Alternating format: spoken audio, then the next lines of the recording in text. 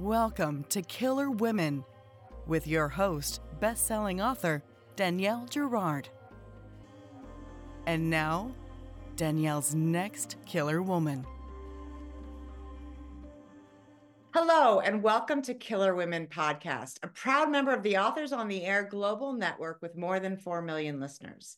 I am your host, suspense author Danielle Girard, and my guest today is Brandy Schillace. Brandy is the author of several works of nonfiction, including Mr. Humble and Dr. Butcher and Death's Summer Coat, What Death and Dying Teach Us About Life and Living. The Framed Women of Ardemore House is her fiction debut and the start of a mystery series starring Jo Jones, a neurodivergent, hyperlexic book editor. A former professor of English and Gothic literature, Brandy has an abiding love of mystery. She writes about gender politics and history, medical mystery, and neurodiversity for outlets such as Scientific American, Wired, Crime Reads, and Medium. She's the creator of the Peculiar Book Club that brings best-selling authors together with their readers. Like Jo Jones, Brandy is autistic, though has not, to her knowledge, been a suspect in a murder investigation. Welcome, Brandy. Thank you. Thank you so much. And I learned before we started recording that Brandy is not only autistic, she's also hyperlexic, which I think you have to define for our audience. But first, before we get to the nitty gritty, tell our listeners, I loved this book, loved it, loved it. Tell us, our listeners, about the Framed Women of Ardemore House. Sure. So Jo Jones she's had a rough year before you meet her, essentially. She's divorced and she sort of lost her job in the divorce, which is complicated because it was a publishing house. And her mother gets ill. She takes care of her mother. All this happens before the book starts. But when her mother dies, she finds out she's inherited this property from a side of the family she does not know exists. She's apparently the only person left alive in this family line, and she gets this estate in England, in the Pennine region, which is sort of north Durham, Yorkshire kind of area. And so she has nothing to lose. She decides, okay, I'm just gonna go and see what this is all about. And then she arrives, and the house is falling down, and everything's weird, and she's struggling to kind of connect with people. And then a dead body turns up on the carpet. So it's a whirlwind couple of days. She's not even over the It's jet lag yet. exactly.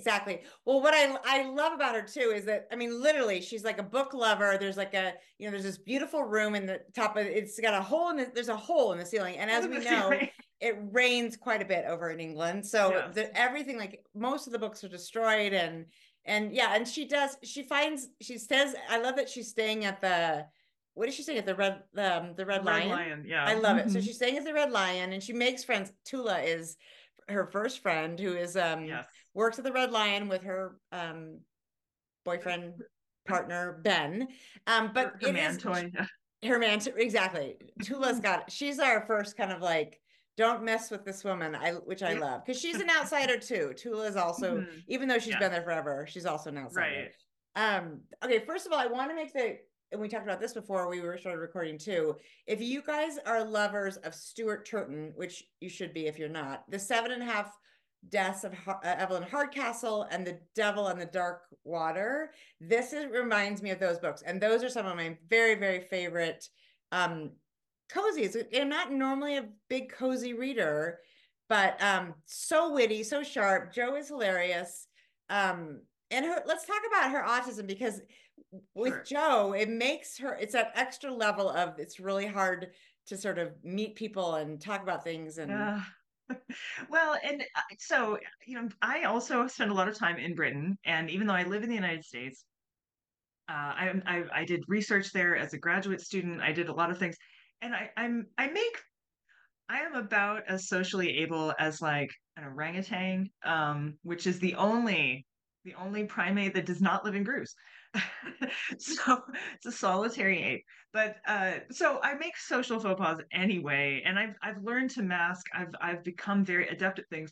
But then when you have to translate that into another culture, it can be really jarring, especially if it's a culture that also speaks your language, because you get lulled into this false sense of security that you know what's going on, and you don't.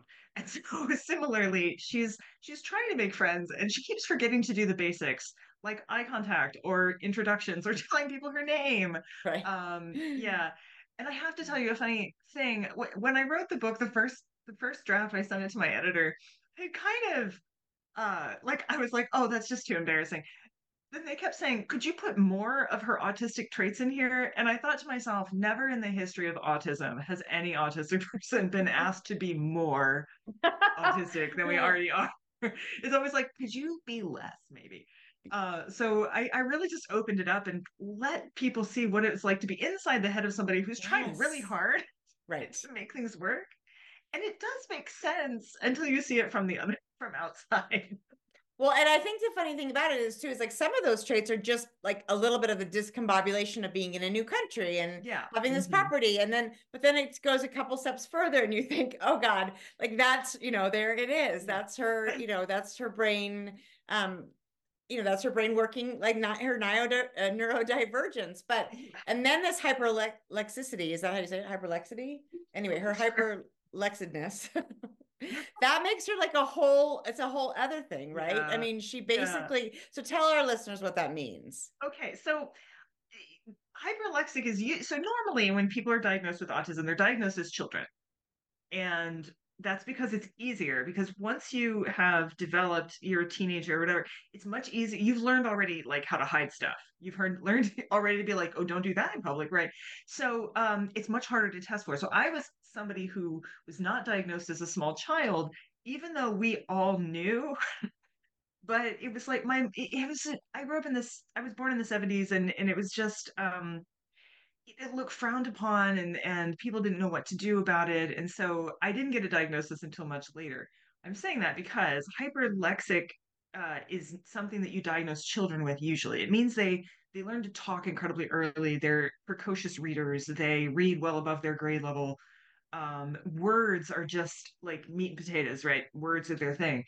So that was true of me as a child. I see less talk about what it's like to be hyperlexic as an adult. So me telling you this is not something I've pulled out of research because I don't see a lot on it. But I am a super reader. I review books for the Wall Street Journal, Mhm. and they can give them to me like 2 days before before they want the review. I just read them overnight and then I write a review because I read really, really quickly. In fact, I read so fast, I don't really read individual words so much as I sort of read a page, kind of. It's really hard to explain. Joe tries to explain it and does a bad job for the same reason. Um, Mm. because it's difficult, but words have a kind of it's almost like synesthesia in the sense that like words have a shape and a personality, and not quite to the point of having colors, but kind of. So it's something that I'm deeply attached to, and I remember kind of everything, uh, Wow. except names, which is hilarious. So Ah, I have like right. name blindness, right, which would be super useful, but I can tell you, who died of what in the 16th century. So um, that makes me, I'm a researcher, a science researcher as well. And so I just realized we started this by me giving you weird facts about orangutans. So that's the kind of stuff I do all the time. That's awesome. I love, well, first of all, I followed you. So I don't know what that says about me, but I also feel like I might be about as socially awkward as an orangutan.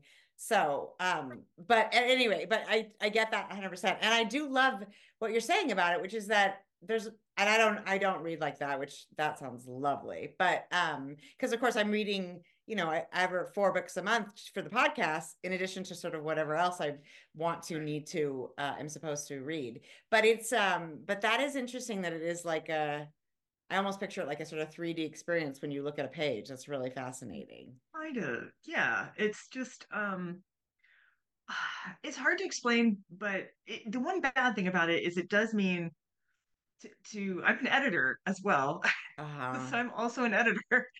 I am forced to read much more slowly if I'm editing, obviously, because you Right. have to pay attention to every single word. So I have 2 modes, and it's just really important not to get them confused. Yeah. Yeah, exactly. You're flipping through the pages of the things you're supposed to go slow on. That's so interesting. Well, it's fun that Joe has so many similarities to you. I love that. And I love that you spent time in, it feels like you spent time in your in Britain. It just feels so authentic. And there's so many lovely characters. And I don't want to run through all of them, but I do want to point out that there's two, and I know this is a series, the beginning of a series, which is so exciting. Yes, yes. There are two men There that are. in Joe's new British life that I think are very lovely candidates for the next book. Yeah. So, and I know you know who they are, but there's a detective who I love, McAdams, and his partner, Rachel Green. Am I getting that Sheila right? Green. Yeah, Sheila Oh Green. yeah, okay. Her partner is Rachel. So, Yeah, sorry. she, he is lovely, and I think wonderful, and also I'm gonna it means William, but it's pronounced not Gwillem. Gwillem. Gwillem. Yeah, that's right. That's pretty good. Yeah, yeah. It's basically the Welsh version of William Gwillem, and it's spelled strange, and I struggle with spelling it because I always swap the I and the Y. Yeah, I would too. I mean, I could absolutely see that. Well, the fun thing too is that she does this thing where she's, researching this house and she's really trying to identify. The framed woman has this lovely sort of, double entendre because she's trying to figure out who this woman is in this painting. And she goes, takes a 3-hour train ride to find a guy who sells stuff on eBay. And he's also like a super fun. That's what I mean by these are the Stuart Turton moments where I'm like, that is a character out of, he's so clever. He's so out there. He's so fun.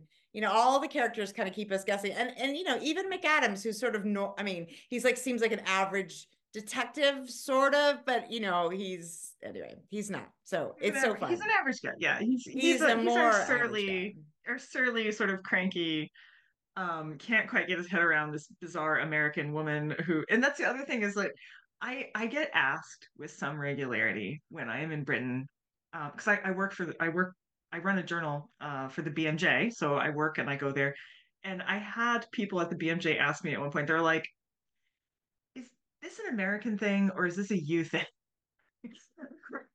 Yeah.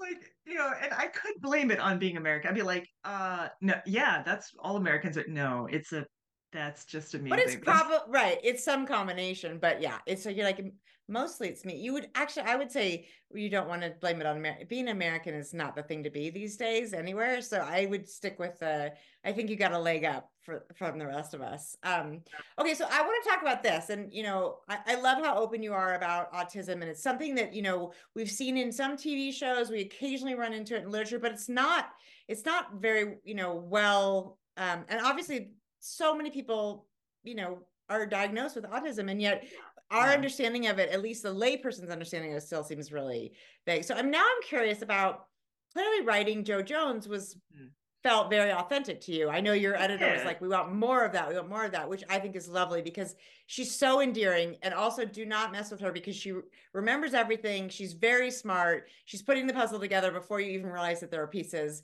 So it's all really, it's super fun and engaging. But what was it like to write the other people? Like, have you spent so much time sort of mimicking Oh yeah. neurotypicals?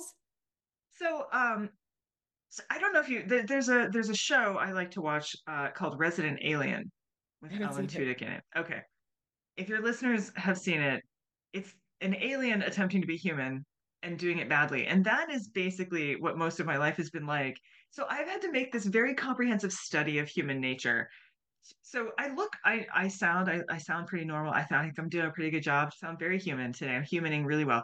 But like I had to learn this. And so I had to study like, okay, how do these facial expressions or this body language, in what way does that communicate emotion, for instance? Because I have emotions and autistic people have emotions. We're also quite empathetic. We get accused of not being it, but it's just because we don't process or express in the same way. And so I remember as a small child being like, okay, if you're upset, here are the things you do to express, like, okay, they don't get that you're upset, they don't understand, and Right. this is also why autistic children will have meltdowns because they've actually Yeah. been trying to tell you something, but it's like it's But not you're not working, and listening. then Right. or you just don't see it. So I've learned a lot. So I have an extremely expressive face, because I have intentionally learned all of this kind of stuff to do with your face, to communicate things body language wise. I'm a performer. Um, because all life is performance for me a little bit, but also I am a public speaker and I have done performance. And so that is part of that ability to kind of go, okay, I want to connect with the world really badly. So I need to study them. And I'm a researcher. And so it just seemed perfectly natural for me to read all of you like books. Right. So you're just Right. all my books. Right. So you're, yeah, well, um, I mean, yeah, so talk about that. I mean, it's like, so basically, did you character sketch these characters? I mean, because they're all very different too. We're not talking about like, one type of human expression and what McAdams has gone through. I mean, there's lots of layers to them. And yeah. What People Fleet's gone through, I mean, there's lots of stuff. people are so multidimensional, and that is true whether you're neurodivergent or neurotypical, whether you have ADHD or autism or none of those things. We're all very multi-layered, and the big difference I think for me is um processing. So for instance, if this is not true, but I'm going to make it true for a minute because it'll make it easier to explain. It's like imagine that you've got circuits coming in and circuits going out of your head. And you've got information coming in and then it needs to get to the other side. And so imagine like you've got red, blue, green, yellow, right, some wires going down, but coming out my other side is like purple, fuchsia. It doesn't match. And so I have to figure out how to translate this Mm-hmm. into whatever current needs to come out there. And that's true for everyone. Actually, we all do this. We all code switch. We're always doing this all the time. But if you have the kind of the wiring that lots of if a whole bunch of people have very similar wiring, they're not going to have a problem talking to each other because they're all going to kind of understand that input and output. Yeah. I just happen to have wiring that's different coming out the other end. But what's fascinating about autism in general, and autistic people, is that the it varies so widely. Mm-hmm. So you Yeah. get a group of autistic. Wonder what the collective noun for that is. A group of autistic people together. A confusion. If you have a confusion of autistic people together, um, no, Uh, it's actually not. I think the collective noun for autistic people is special interest. But but I love the it. I mean, I think it's very clever. You should use that in your next book. It's I hilarious. should. So if you get together with a bunch of them, we all go, oh yeah, yeah, yeah, but not because the wires are the same. We just Yeah. get what the mix up is kind of, and we're Right. all working on translation. So we're very, very different, and that is wonderful. And there's not a lot of one thing I will say about the autism community is there's not a lot of like there's none of this, are you autistic enough kind of thing. Everyone's just like, yeah, that's fine. Nobody would admit this if it wasn't true.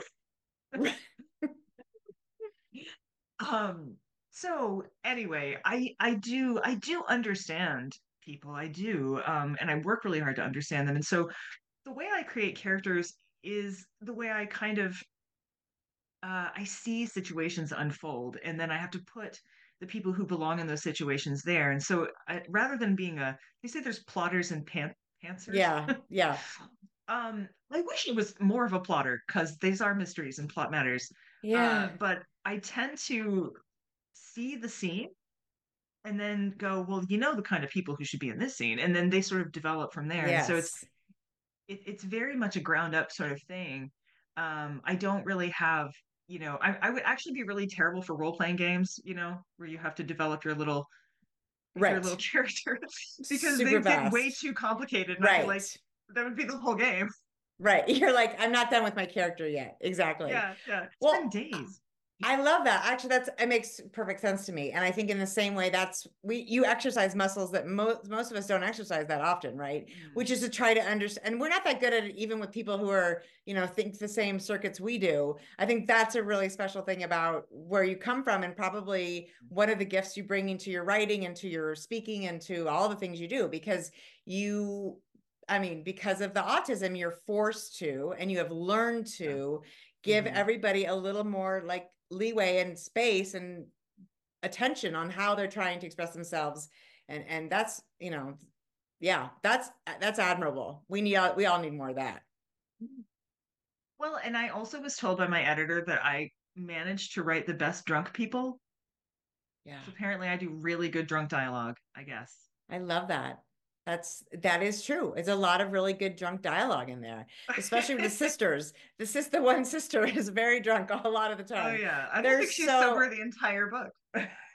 there is so much fun stuff there. So I noticed I mean, you have a sort of, you mentioned that you're a mystery lover and that, you were a professor of Gothic literature. You have Yeah. all these like fun, eclectic interests, and that you appeared on Mysteries of the Museum. I saw that and I was like, okay, where did your love of mystery come from? Do you remember? Like, was it always? Oh gosh. Things have to make sense, and it makes me insane if they don't make sense. So Yeah. if I'm seeing someone's response and they're upset, you have to figure out why that is, right? You have to sort out what that means. And I loved mysteries so much that I tend to make mysteries out of things that aren't mysteries. Like I found out that if you read Uncle Tom's Cabin backwards, then you just start at the last chapter and Uncle Tom is dead. And you think, how did Uncle Tom die? And then you read the rest of the book backwards, chapter by chapter, and it becomes a mystery and you solve it at the end. So you can do that with anything in life, really. That is hilarious. I had not heard that about Uncle Tom's Cabin, but it makes perfect sense, and I understand what you mean. I think I like them for this sort of a similar reason, right? They're a way of making sense of things of things that don't make sense, like death, or murder, or revenge, or all those things that don't really make sense when you put it back, when you put them together with us in a certain sort of situation and you add the gas and light it on fire, well, then it makes sense. And I kind of love that. So My most recently published nonfiction was Mr. Humble and Dr. Butcher, which sounds like fiction but isn't. Actually sounds like a great murder mystery title, but is nonfiction. And there again, someone came to me and said, you know that time when, because I live in Cleveland, you know that time when that Cleveland doctor swapped those two monkey heads and the monkey lived with a different body? And I was like, what? And so I had to write a whole book about it because I was like, what? What? How? What? No.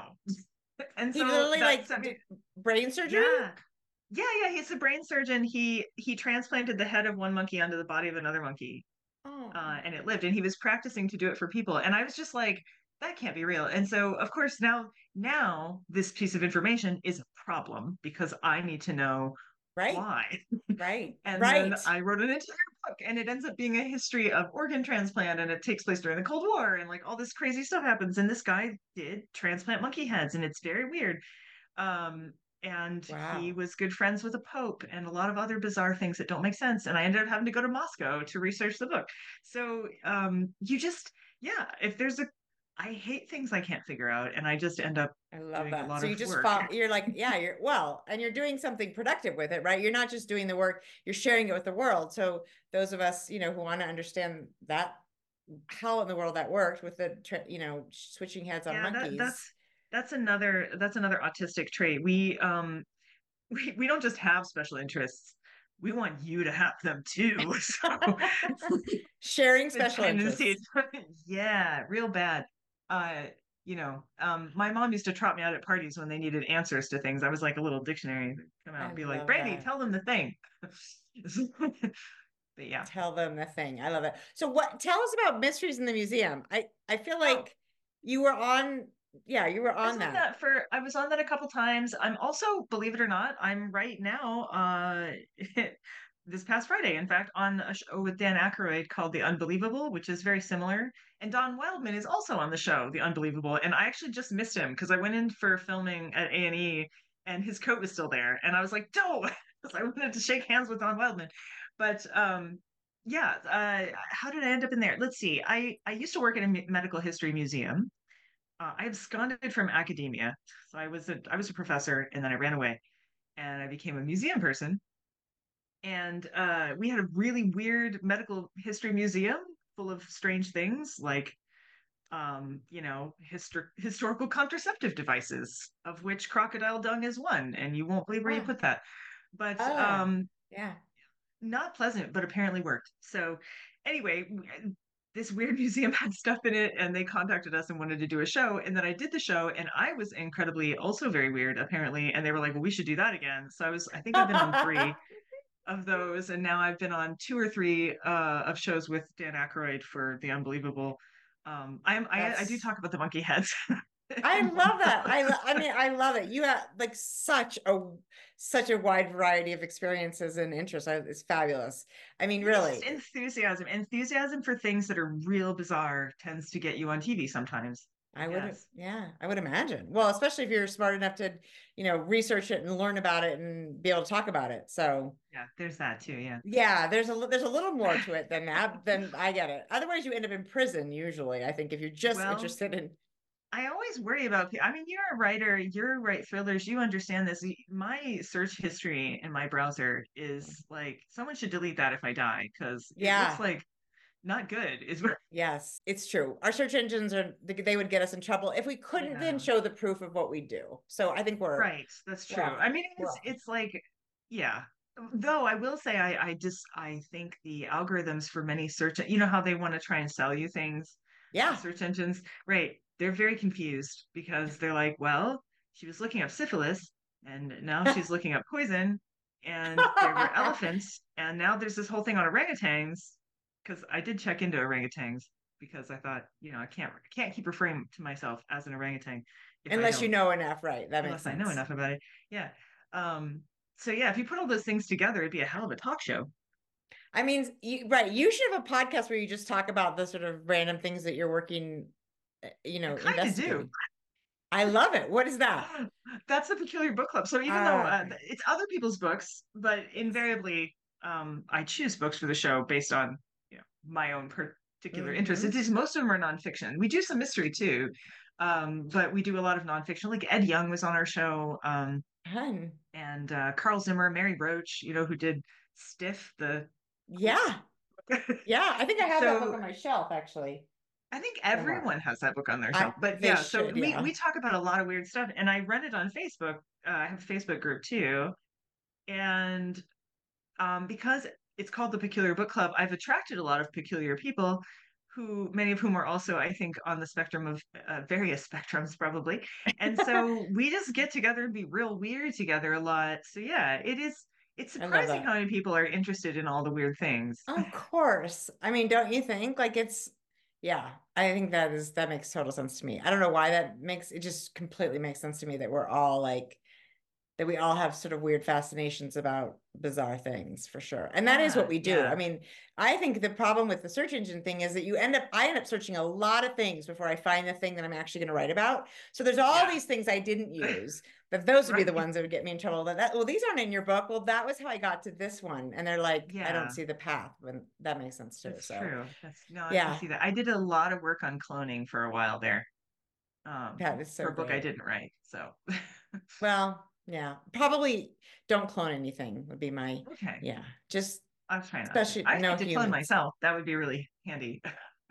Have two of me. Actually, no, it wouldn't, because we would argue. I was gonna say also like you'd be like, what did you do? Because there'd be things that I would do, and when if I wasn't fully on, in my right mind, that would not be good. Okay, but this is so fun. But I know you're in the middle or you're writing the second book in the series, I and am. I know it's a magical time. Sometimes we don't like to talk about what we're working on, but can you give us a tiny taste of what Hmm. Joe Jones gets up to? And you can say no because that's Sure. fair. No, no, I can. I can give you a tiny taste, because all the characters that you know and love will be back. I can tell you that, as is my hope for the entire series, each one of those quirky characters gets a little bit more of the spotlight in Mhm. subsequent books. So you will learn more about Tula, for instance, in this next Okay. book, and about her. She's quite cagey about her backstory, and so we get a little bit more about Tula.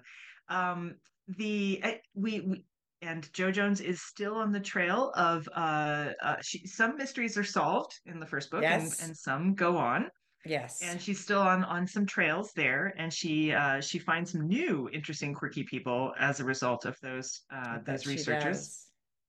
And we have a new body. Oh, of course. Well, we have to have a we body. we have to have a body. We have to have a body. And Jo has managed to get herself embroiled yet again, Of course. and we're McAdams is very frustrated about how this keeps happening.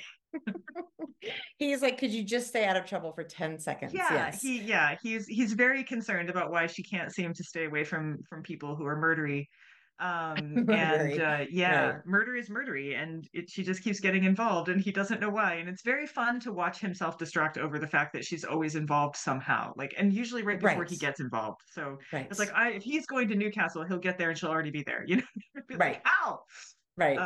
Yes. I love So, it. and Newcastle and York, which make appearances in the first book, we're back to Show that up same like again. nice triune of Right. Abington, which Abington is not a real place, but I have an Instagram for Netherley, and I Okay. actually do my own artwork. Actually, that's one of my paintings back I there. love that. I've been looking at that. When you move enough, I get to see the woman that's beautiful. So I do. I've done artwork for the book. So there's pictures of Joe Jones and Gwillem and the detective and Sheila Green, and Oh my they are gosh. up on Okay, my wait. Instagram. Tell us your Instagram handle again. That is an excellent question. I It's believe like it's remembering a name, right? yeah, I think it's Netherley. I think it's just called Netherley Mysteries. Let me double check here. Yes, uh, it is Netherley. So Netherleigh, which is a word that appears It does. repeatedly in that book. And that's, you can find all sorts of fun pictures of Okay. the characters, Yes. including pictures of the property, which I have also drawn. I don't think I can I blow it up love big it. enough for you to see, but yeah. So Oh my there's gosh. You are very talented. thank You're you. very talented. That is amazing. Um, Well, yeah, so there's lots of that going so on. go check that out. I'm going to go follow you right now. This was so, so fun. I had so much fun with this book. And I do read a lot of dark stuff. So it was fun to read something that was sort of a little bit lighter, Mhm. witty, but also another like compulsive read. And do you have a title for the second one yet? I don't. And actually, this title was we knocked around quite a few before we came up with this first one, and I wanted to be just as Yeah. intriguingly related to the story. So I hope we'll come up with another good one. The other cool thing about it is you read it, so it's part police procedural and part Yeah. sort of cozy, and that's one of the best things about it, because I realized that for me as an autistic person, we either seem to get described, you know, in a book, or the curious incident of the dog in the nighttime. You're never outside of the autistic character's head. Right. But that's not usually where the problem is. The Right. problem is when you intersect. So Right. having part of the book be from Joe's perspective, and you kind of get in there and go, yeah, that makes sense what she's doing. And then you Yeah. see it through another character, McAdams usually perspective, looking back at her going, no, out here it does not make sense. Why are Yes. you doing that? Yes. So that's the joy of writing the book, Yeah. is I get to I kind of agree. tell both sides of the experience. And it is real. I mean, it's really fun because I agree with you. Joe makes sense when we're in Joe's head. And I can see also why McAdams is super confused by Joe when we're in McAdams' head. It does. And I think that's the beauty of story. What any two characters, right? Because there's just the perspective difference. But here it's of course a little magnified by her, her autism. And anyway, it was such a fun read. I really can't recommend this enough. Brandy Schillace, nice Italian last name. And this is out February 13th. So you 13th. Yep. will go grab your copy. It's such a fun book. And I can't wait, Brandy, for book two. Oh, me too. I know. You're like, if only it would just finish itself, right? I've gotten to the end. Now I'm in that, like, I write everything longhand. Did I Wow. mention this? I write everything with a fountain pen. So the book is actually sitting next to me here. I don't know how you do that. There's, Oh there's, my gosh. Wow. yeah. So that's I don't think it's going to show up, but yeah, There you go. that's Yep. I see it. basically, um, so I have Yeah, to type all that up. So that's the other bad thing. I get to the end, but then I'm not really at the end because now I have to right. type it. Yes. Well, but I can imagine you edit as you type, which is what, I do. if I make notes and then type them up, that does help me, but I would never have the patience or the finger strength to write the whole thing out You know longhand. what? I can beat a lot of people at finger wrestling. I'll tell you I'll what. bet you I'm a do. thumb I'll bet you. wrestler from way back. You have very strong fingers. You'd have to. Well, I love that. It was so fun to talk to you today, Brandy. Thank you This so is much for great. having me on. Oh, thank you for joining us. Everybody, this is Killer Women with Brandy Schillace. You have to go get The Framed Women of Ardmore House. Such a fun read. And we will see you next time. Bye. Bye.